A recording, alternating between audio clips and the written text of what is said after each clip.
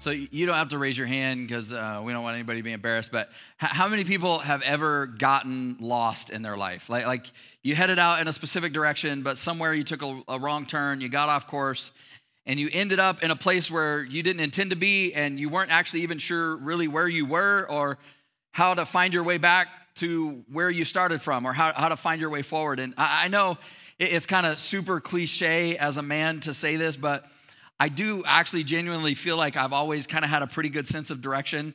Any guys with me on that? Like you don't ever get lost. Like you know where you're going. You know what I'm talking about? Okay, yes. So, but I have unfortunately had the experience of having gotten lost. My wife and I were traveling at one time, and we went to a conference in the city of Atlanta, and we had flown there, and it was a 3-day conference, and we had to leave a little bit early on the last day to go and catch our flight. And when we left, we didn't account for traffic, and so it was horrible traffic through downtown Atlanta. And so I just decided, like, I can find my way around the traffic and through the city and get us to the airport, no problem. And so I hopped off of the freeway, and I didn't know it, but I was very confidently heading in the wrong direction. And it wasn't very long before we ended up in a place, in a neighborhood that was pretty sketchy and kind of scary. And not only did we know that we were lost, but everybody around was looking at us and knew that we were lost. Like, hey, clearly you don't belong here. Now, if you're wondering why we didn't just kind of pull out our phones and plug it into our phones and let maps guide us out, it's because it was 2007 and the iPhone had just come out and nobody really had any smartphones and had these devices that you were carrying around in your pocket that had GPS location. And I had a BlackBerry, all right? Like I didn't have a smartphone. And so, because obviously today, like if that happens, you just whip out your phone and you'd have maps figure out where you are and what direction you need to start moving in and what turns you need to take and when you need to take them. And it's even better when it tells you in this really soothing British lady's voice, right? As some just like, she just seems to know what she's talking about. She's British. And if you make a wrong turn, unlike your co-pilot, she doesn't like criticize you and your mistakes, right? Like she just sort of kindly and graciously reroutes you and gives you a new way forward, which is really, really awesome. But the reality is there are different types of being lost, right? Like we can be lost physically, like I was just talking about. But we can also get lost situationally, where you just find yourself in circumstances or in a place in your life where you're like, I don't really know what to do here. Like, I don't know what decision to make. I don't know which direction to go. I'm not sure what I'm supposed to do.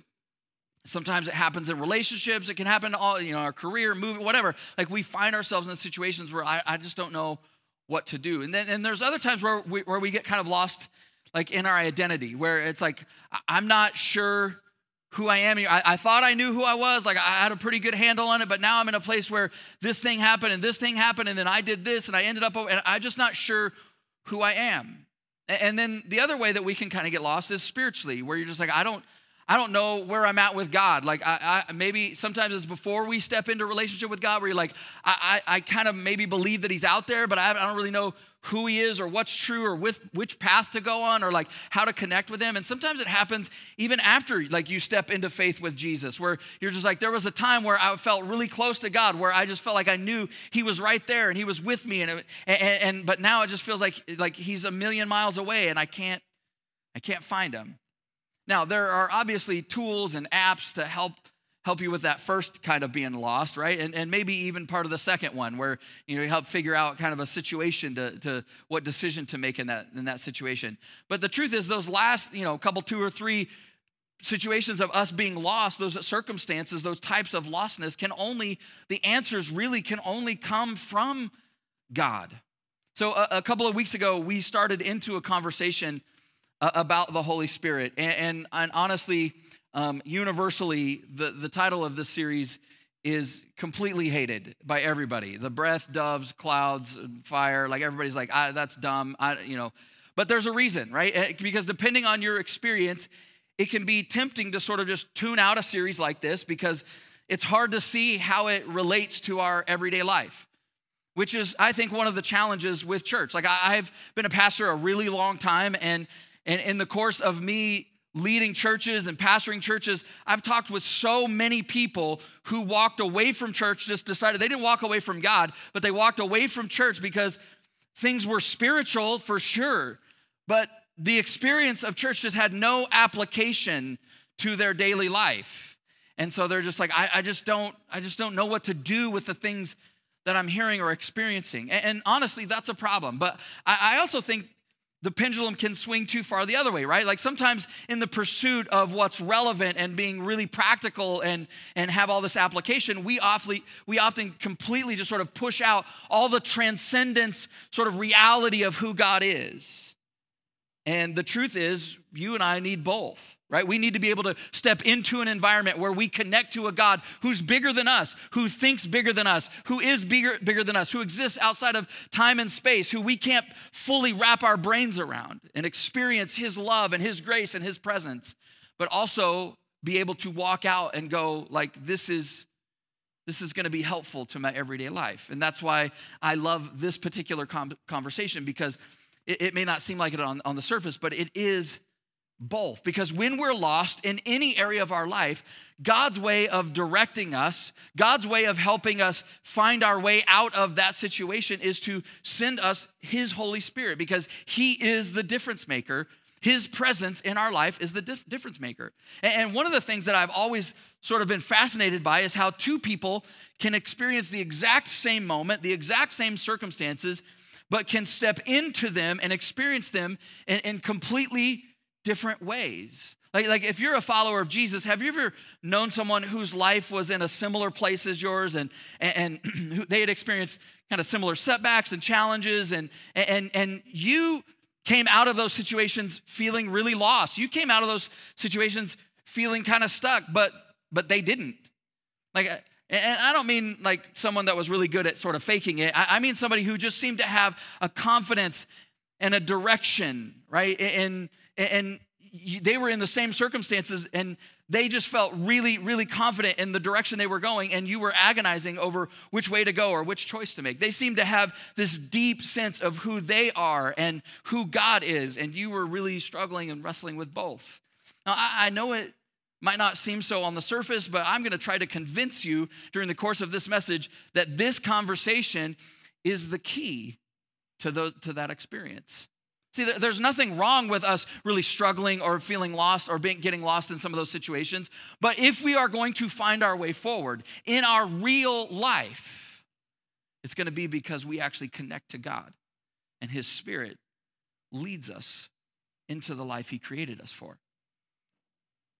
And because of that, I think that's one of the reasons why we get so many different images or pictures of who the Holy Spirit is and what he's like, whether it's breath or doves or clouds or fire, because all of those images appear in the scriptures repeatedly when talking about the Spirit of God.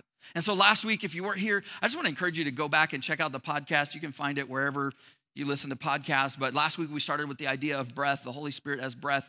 But there's this other image that we're given of him as a dove. And I don't know what that makes you think of when you hear that, but you know what it makes me think of? Maybe you're just like your mother. She's never satisfied. Sing it. Why do we scream at each other? This is what it sounds like when the dun, dun, dun, dun, dun, dun. Anybody know what I'm talking about? We got a couple. We could go on the road. Some of you guys were like, just like fill in the back singers. It'd be awesome. No, but the question is, like, what does God's Spirit as a dove have to do with our lostness, and how does he help us find our way forward? Now, maybe the most obvious moment where the Holy Spirit appears as a dove in the scriptures is in the New Testament during the baptism of Jesus. And so it's found in Matthew chapter 3. If you're not familiar with that story, this is what that looked like. And so Matthew chapter 3, verse 16 says this. It says, after his baptism, as Jesus came up out of the water, the heavens were opened, and he saw the Spirit of God descending like a dove and settling on top of him. Now, that's just a really, really cool moment just on the surface, right? If you're there and you're watching Jesus get baptized and he comes up out of the water and the heavens open up and there's light and you hear the voice, oh, and then a dove comes down from heaven. Symbolically, this image comes down and sits on Jesus, and then we didn't even read this part, but in the next verse, this voice comes out of nowhere, comes out of heaven, and says, "This is my son in whom I am well pleased."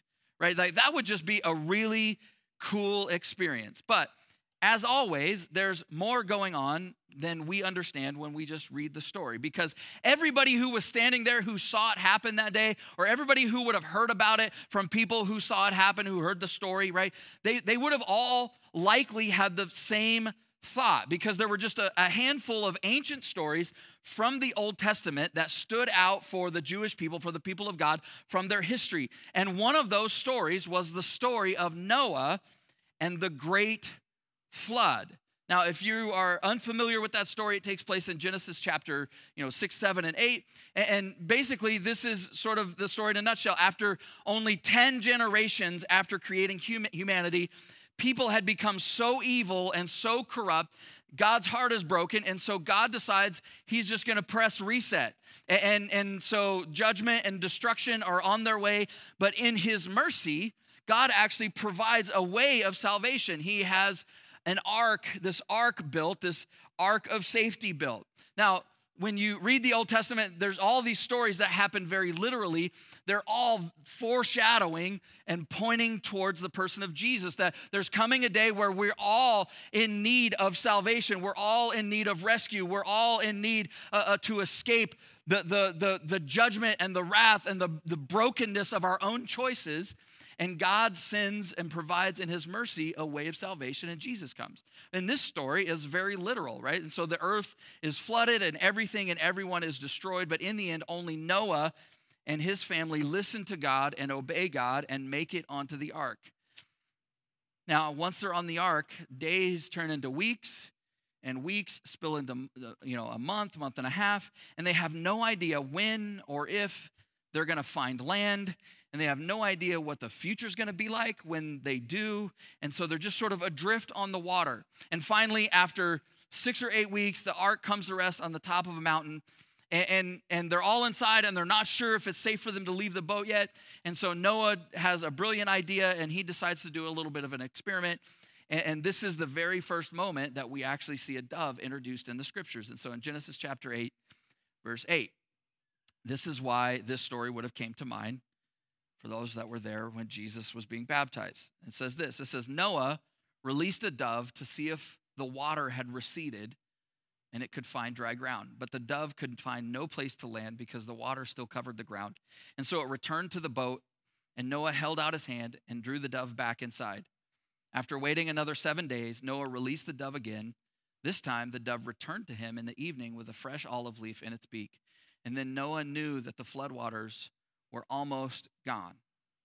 So Noah feels rightfully like lost, right? God didn't share this part of the plan with him, right? There was the plan of, hey, this is coming, this reset's coming, you need to build an ark, there's going to be safety, you need to get the animals, like there's all this build up, all this plan of what's coming, but then there's no details here, so he's not even sure what they're supposed to be doing. Right? And so the present of what they're experiencing and the future are just completely unknown. They're completely unclear.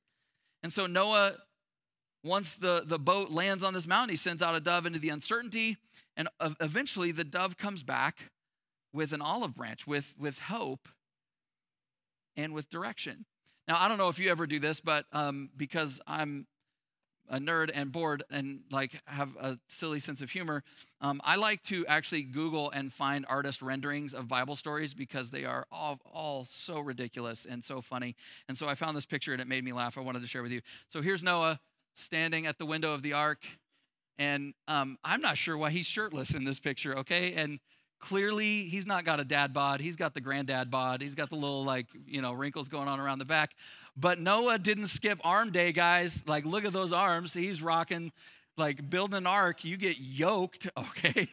So, but look, it's no wonder after this experience, right? After this moment where Noah sends out a dove and it brings back an olive branch, it's no wonder that those two things, those two symbols are like the universal symbols of peace and of goodwill, right? Because this is an incredible moment. The question I have, and maybe you're wondering this in this story, is why did he send out a dove? I mean, honestly, he had 2 of every bird on board the ark. Why not send out a hawk? Why not send out a bald eagle? #America. right? But the truth is, when you read the scriptures, it's not coincidental that Noah sent out a dove, because God never leaves anything in the story to chance. Everything says something about something. And so without even getting too far into the scriptures, if you just did a little bit of a Google search on doves, you would find out several things pretty quickly about them. Number one, doves are incredibly, incredibly resilient. They're small and they're delicate, but they can survive and thrive in all kinds of really hostile and inhospitable environments. They're also extremely nurturing birds. In fact, both parents, the male and female birds, both take responsibility for feeding and caring for their young. They both actually produce the milk that their young eat. And then thirdly, they're found everywhere. In fact, there are different species of doves that are found all over the world, in every corner of the world. After first service, somebody came up to me and said, there's a fourth thing about doves, is that when you wrap them in bacon, they are incredibly delicious. And I was like, that's kind of true of everything. You wrap anything in bacon, there's little dove poppers. Yeah. But pause for just a second and think about what it communicates. Like what God could just be leading us towards, telling us about who the Holy Spirit is and the role he plays in our lives, just from the things we know about what doves are like, right? That no matter where you go, he's there. No matter what you do, he's not going to abandon you. In fact, in the Psalms, in Psalm 139, verse 7, the writer actually wrote about this very thing. Listen to what he says. He says, I can never escape from your spirit. I can never get away from your presence. If I go up to heaven, you are there. If I go down to the grave, you're there. If I ride the wings of the morning, if I dwell by the farthest oceans, even there your hand will guide me and your strength will support me. If I could ask the darkness to hide me and the light around me to become night, but even in the darkness, I could not hide from you. Think about what God is saying to you, that no matter how dark the place that you can work yourself into, that God sees you, that you are not beyond his love and his light, that his presence is with you no matter where you go. But he's also nurturing and loving and tender towards you, right? Like that even at your worst, even when the world is cruel and harsh, even when life has beat you down or you have beat yourself up, that God's presence, that his spirit shows up with compassion and grace. David's son, King David, who wrote that psalm, his son Solomon wrote these words in Lamentations chapter 3. He said, the steadfast love of the Lord, it never ceases. His mercies never come to an end. They are new every single morning of your life. Great is your faithfulness, God. So when your eyes pop open in the morning, new mercy, new grace, the steadfast love of the Lord, it never ceases. His mercies, there's no end to God's love and his mercy and his tenderness and his nurturing and his care and his grace for you. Isn't that absolutely incredible that he's with you, that he's nurturing, but he's also resilient, giving you the strength and the grit and the power to find your way through even the most impossible, uncomfortable, and challenging parts of your life. And honestly, if that was all there was to this whole dove thing, that would be really, really amazing. But it's not all there is, because the other thing that the people who saw a dove descend on Jesus when he was baptized would have thought about, they would have thought about the religious sacrifices that were a part of Judaism. See, most of us haven't really read the book of Leviticus in the Old Testament because it's full of all of the instructions for the Jewish sacrifices to God when they come to worship and when the sacrifices they make. And well, because we're not Jewish and even Jewish people don't live by that sacrificial system anymore, well, why would we read that? But if you were to go back and read the book of Leviticus, here some of the instructions you would find, you actually include doves. And here's the thing. Doves were the only birds that God allowed to be used in sacrifice. And the reason that God gives of why they're the only ones is because they were everywhere and they were inexpensive. Now, again, this is not accidental. It's not like God's just like pulling it out of a hat, like, well, what bird should we let them use? How about doves? I don't know. No, this isn't accidental. From the very beginning, God wanted you and me, wanted humanity to know that all of us have access to him. That when we come to him, he's not just for the religious or the privileged or the rich or the elite. He's for the irreligious and the doubters and the non-believers. That he's for the imperfect and the everyday people. That he's for the rich and the poor and everyone in between. That he's for the outsiders and those people who don't even know where they belong. He's accessible everywhere to everyone, because that's who the Holy Spirit is. That God is available and present with you. Now, this is such a huge deal to God.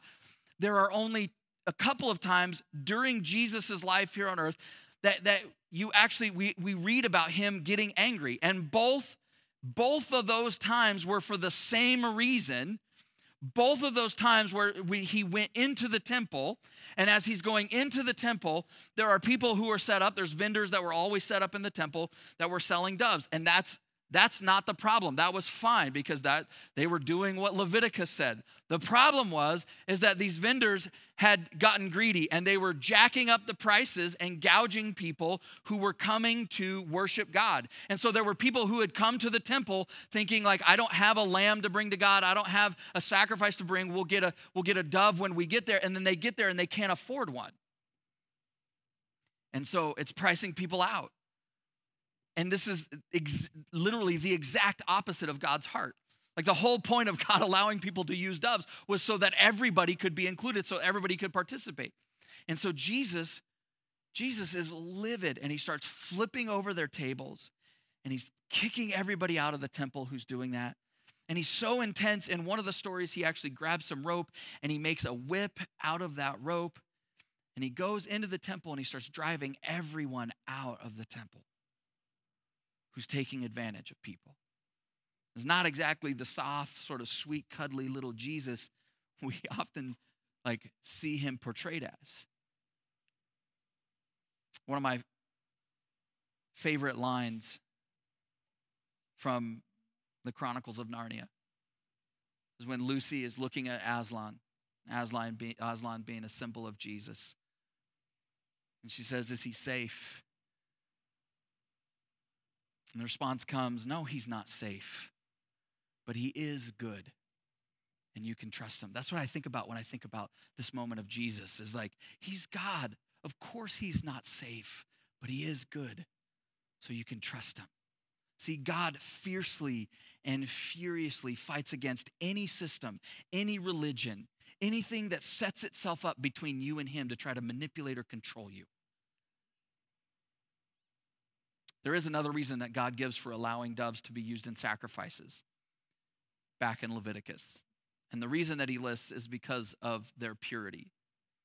See, this part is really important, because the stuff that often stands between us and God, it isn't just stuff on the outside, right? There's religion and system, and there's all the stuff, the story of Jesus and the vendors and all that. There is stuff on the outside. There's stuff that gets in the way. There's people that get in the way. Systems get in the way. But the stuff that stands between us and God isn't just on the outside. It's on the inside of us, right? It's all the junk that's attached itself to our life. It's all the stuff that's been done to us and the stuff that we've done to ourselves and to the people we love. It's all the moments where we betrayed God, or we betrayed God's image in us, and we betrayed ourselves, or we hurt the people around us, where we knowingly did what was wrong. We violated our own conscience. Like, all that stuff, just all this noise between us and God.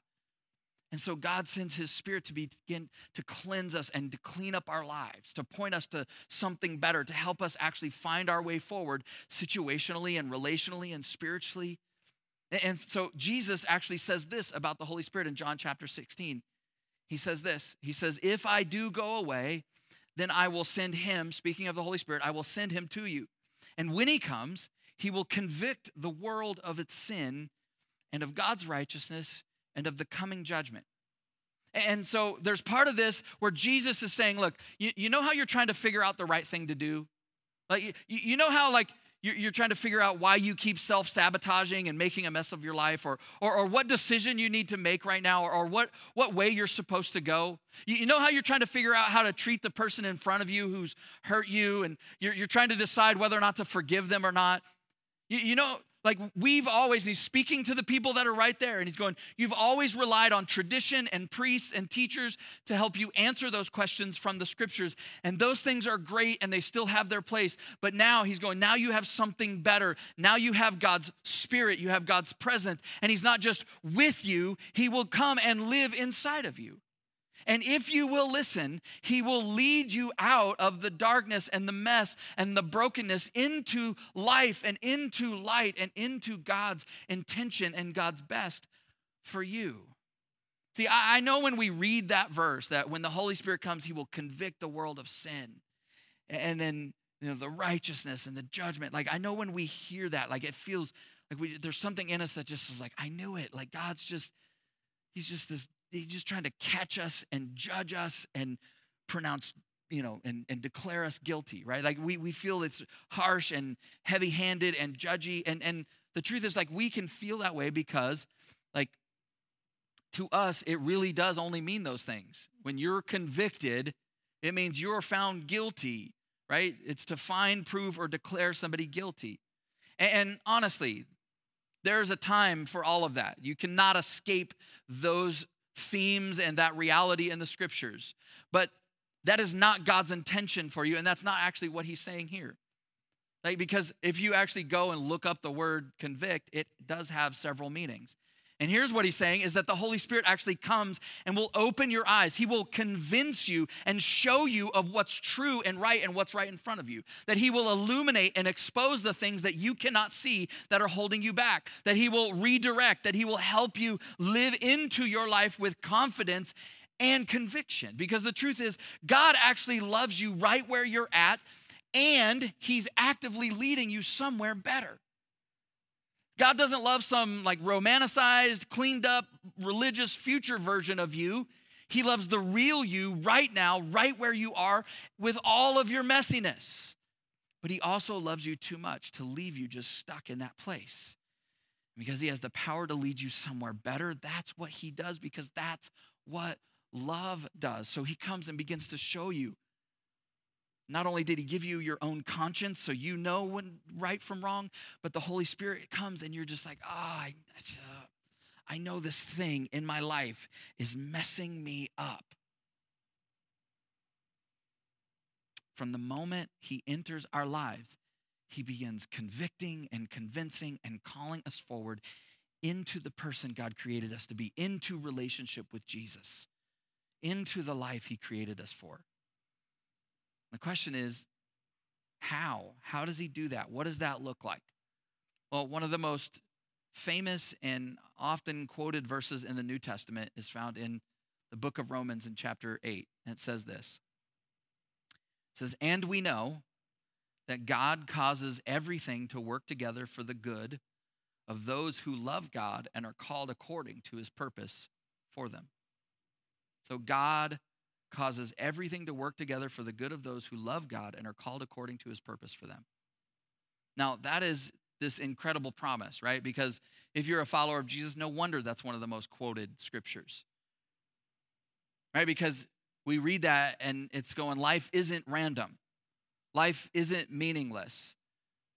That God leverages everything that life throws your way for your good, for who you're becoming, to move you closer to him, to move you closer to home. And maybe you're in a situation where you're looking at it and you're going, I don't even understand how any good could come out of this horrible thing that happened. Now, the truth is like we need God. We need his presence, his Spirit in our life sometimes to be able to see that is a possibility. But here's the reality. You can trust him. You know why? Because he's out working in places that are beyond you and beyond your ability to see right now. Just like Noah stood at that, I can't see what's out there. And let this dove go out and find the hope, find the future. And God is out working in front of you, bringing back something that will bring hope for the future. By the way, I don't think it should get lost on us that Noah and his family were safely inside the ark. The ark was God's idea. It was part of God's plan for them. It was his mercy to rescue and save them. But it also wasn't the end of the story. Can you imagine, right? Like, because they're facing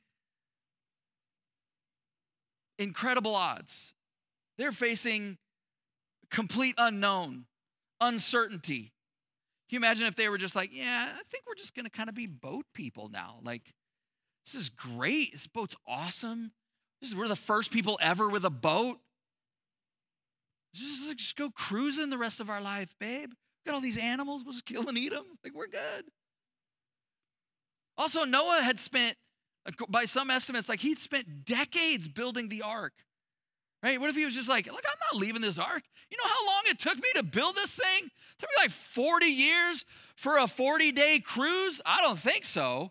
We can get our money's worth out of this. I think sometimes we don't realize that the place that we got stuck in it was a good place. And we got stuck there because it just felt safe and comfortable. Because it made sense. It wasn't like it's cramped and it smells bad because there's animals living inside. But it's predictable and we're used to it. And we know we can make it in here, right? And sometimes, even if you're a follower of Jesus, like you may get stuck in places that is a place that God led you. It was a place that God provided for you. You were just following the plan. And so you ended up in this incredible moment where God did something spectacular, like saved you through an ark. And you're just like, I'm just going to live here, God. But the Holy Spirit comes. And the dove is out in our future working. And he comes to move us forward, to lead us from where we are to where we need to be so we don't get stuck on the boat. See, when you begin to trust God like this, when you begin to trust your life, when you begin to step into your life knowing that all things, not just a few things, not just a lot of the things, not just most of the things, all the things are working together, that God is somehow making this good come out of it for your life, all of a sudden it changes how you live. It changes how you interact with people around you, with the world around you. Let me show you what I mean. There's a moment between Jesus and his disciples where Jesus is talking about this very thing with them, where he's going to send them all out. They've been kind of hanging with him, just following with him, being the disciples. Great. He's doing miracles. They're crowds. They're kind of like the rock stars. Yeah. And then Jesus is like, all right, you guys have seen me do this. You know what I'm about. Now get out there and go talk to, go do it. Go heal people. Go help people. Go spread my message. And they're like, whoa. Matthew 10, Jesus says this. He says, I'm sending you out like sheep among wolves.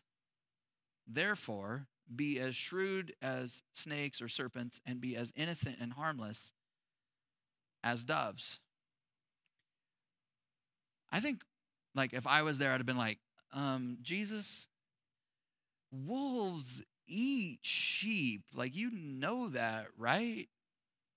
Sheep among wolves? I mean, that's really vulnerable and scary, and that's like threatened. And the truth is, if you look around today with how tense our culture is, how angry people are about everything, it's because they're afraid. It's because there's wolves on the other side, whatever side they're on, right? More and more and more. This is a great shirt. But in light of this is really interesting. More and more and more, I see shirts all the time. Lions, not sheep. Lions, not sheep. You know why? Because sheep get eaten. All right? If we'd have been present there, we'd have been like, wolves, not sheep, Jesus. Don't you know what you're talking about? Right? And so Jesus says, I'm sending you out as sheep among wolves. Wouldn't it be crazy if we're like, well, we're just going to have to start acting like wolves to defend ourselves? But notice what Jesus says. He doesn't say, I'm sending you out as sheep among wolves, so you got to match them. You got to match their intensity. You got to match You just got to be a wolf. You got to man up. No, he doesn't say any of that. He says, so be as wise and as shrewd as a snake or a serpent, but be as innocent and as harmless as a dove. So there's the wise part, the shrewd part, right? That's like, he's like, don't just be like a dumb sheep going to slaughter. No. You're not clueless. You're not oblivious. You know what's going on in the world. You don't live with your head in the sand. You can look at a situation and look at people and know what's going on, and you can see it clearly. But you don't have to actually become that angry, jaded, resentful, vengeful, defensive wolf in return. You actually, in your own relationships, you can be triggered by what they're doing, but you can rise above it. You can see people in situations clearly and still not allow them and what they've done to you to dictate your response.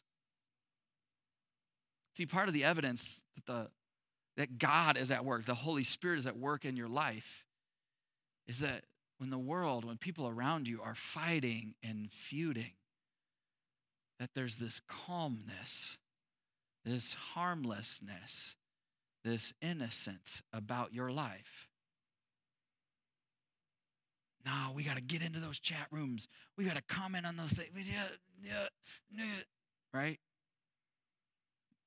And we do that because we don't actually believe what Jesus is saying. Right? Because we often think harmless, that's just negative. Who wants to be harmless? Right? That guy's harmless. Well, it means he's useless, right? You don't got to worry about that guy. Push him off to the side. But that's not what it means. It means the opposite of being harmful. It means that you live your life in a way where you're self-controlled, where you're trustworthy. It means instead of being stirred up and defensive and anxious all the time, that you can actually live in your life with peace and with calm and confidence that other people don't seem to have. It means that you can respond to people with love and with humility. Why? Because you know God and you know that the Holy Spirit is out working on your behalf in places and in ways that you cannot see, and because God is working all things together for the good of those who love him. It's either true or it's not. What if we decided we were actually going to live like it was true? Now, there's a place in the New Testament where we kind of see it all come together. The Holy Spirit working in our lives and then our response to that. It's found in Philippians chapter 4. There's a couple verses. They're really famous. Philippians 4, verses 7 and 8. And so the verse 7 is kind of where we see the Holy Spirit piece kind of working God's presence in our lives. It says, "In the peace of God," this is the result, right? And the peace of God, when you begin to live and trust that this is all true, you begin to trust God and step into the future as if God is there working on your behalf. The peace of God, which transcends all understanding. It means people will look at you and they'll go, how can you have peace? Don't you know what's going on in the world? Don't you see what's happening around you? Can't you see what those people are doing? Don't you know? Haven't you looked at the market? Haven't you watched the news? How can you have so much peace in your life? And the peace of God will transcend all understanding and will guard your heart and your mind in Christ Jesus. That's the Holy Spirit part. And now, dear brothers, one final thing. In response to that, fix your thoughts. This is our part. Fix your thoughts on what is true and honorable and right and pure and lovely and admirable. Think about things that are excellent and worthy of praise. See, there's the piece of like God's unexplained presence and peace guarding your heart and your mind, bringing clarity where there was only confusion. But then there's also you and I fixing our thoughts on him. Why?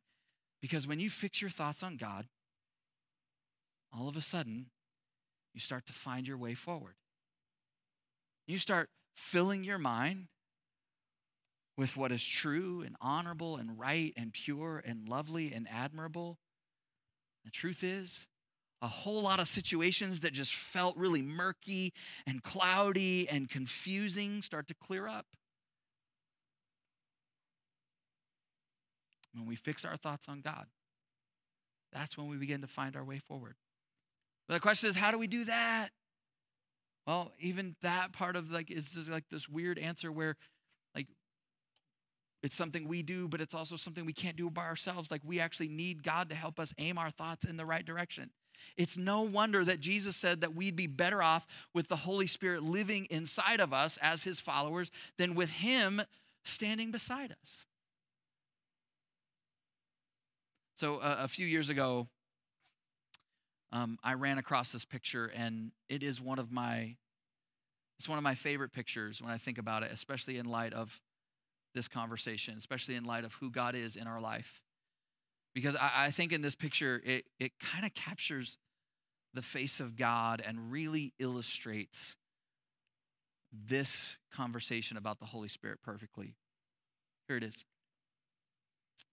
So the lady on the left is blind, and she's a Paralympian, and she's a sprinter.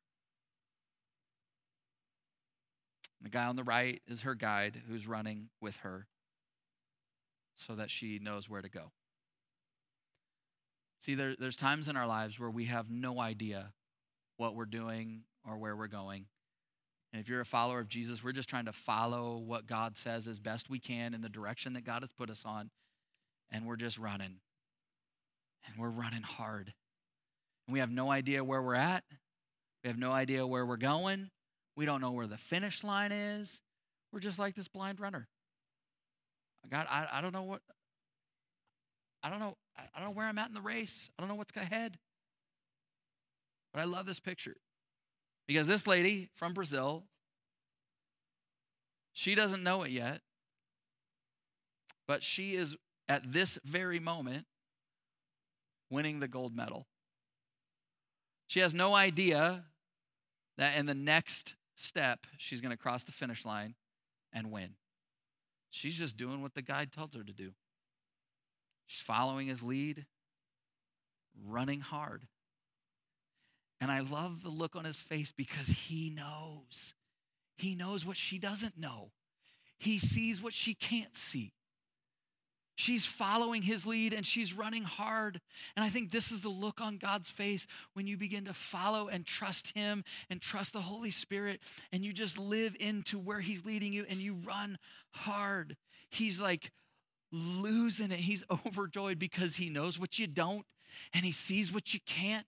He knows that the victory is right there. It's coming your way.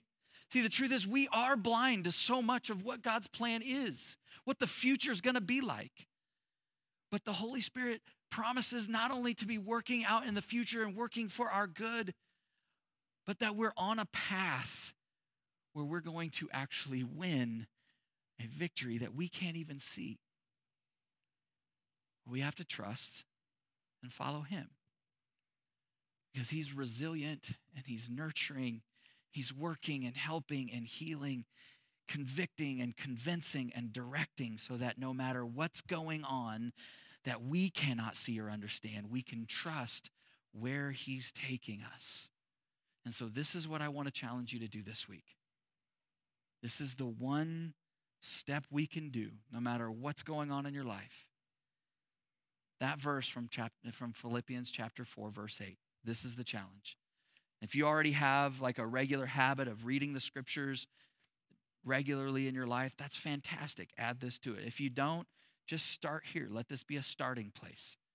But Philippians chapter 4, verse 8, every single day this week, read. You have a Bible on your phone. You can find it on the internet. Maybe you have like an actual printed Bible that you use. Philippians 4, 8. Read that 4, 5, 6 times every single day this week. And just begin to go, God, this is my goal. I'm going to internalize this, that what I'm going to put, where I'm going to fix my thoughts is on you, is on what's true and right and honorable, good. And as you do, simply whisper a prayer. God, I'm inviting you. I'm inviting the Holy Spirit to help me aim my thoughts on you. Aim my thoughts in the direction that you're leading me, in the direction of the hope that you've given me. Let's pray together.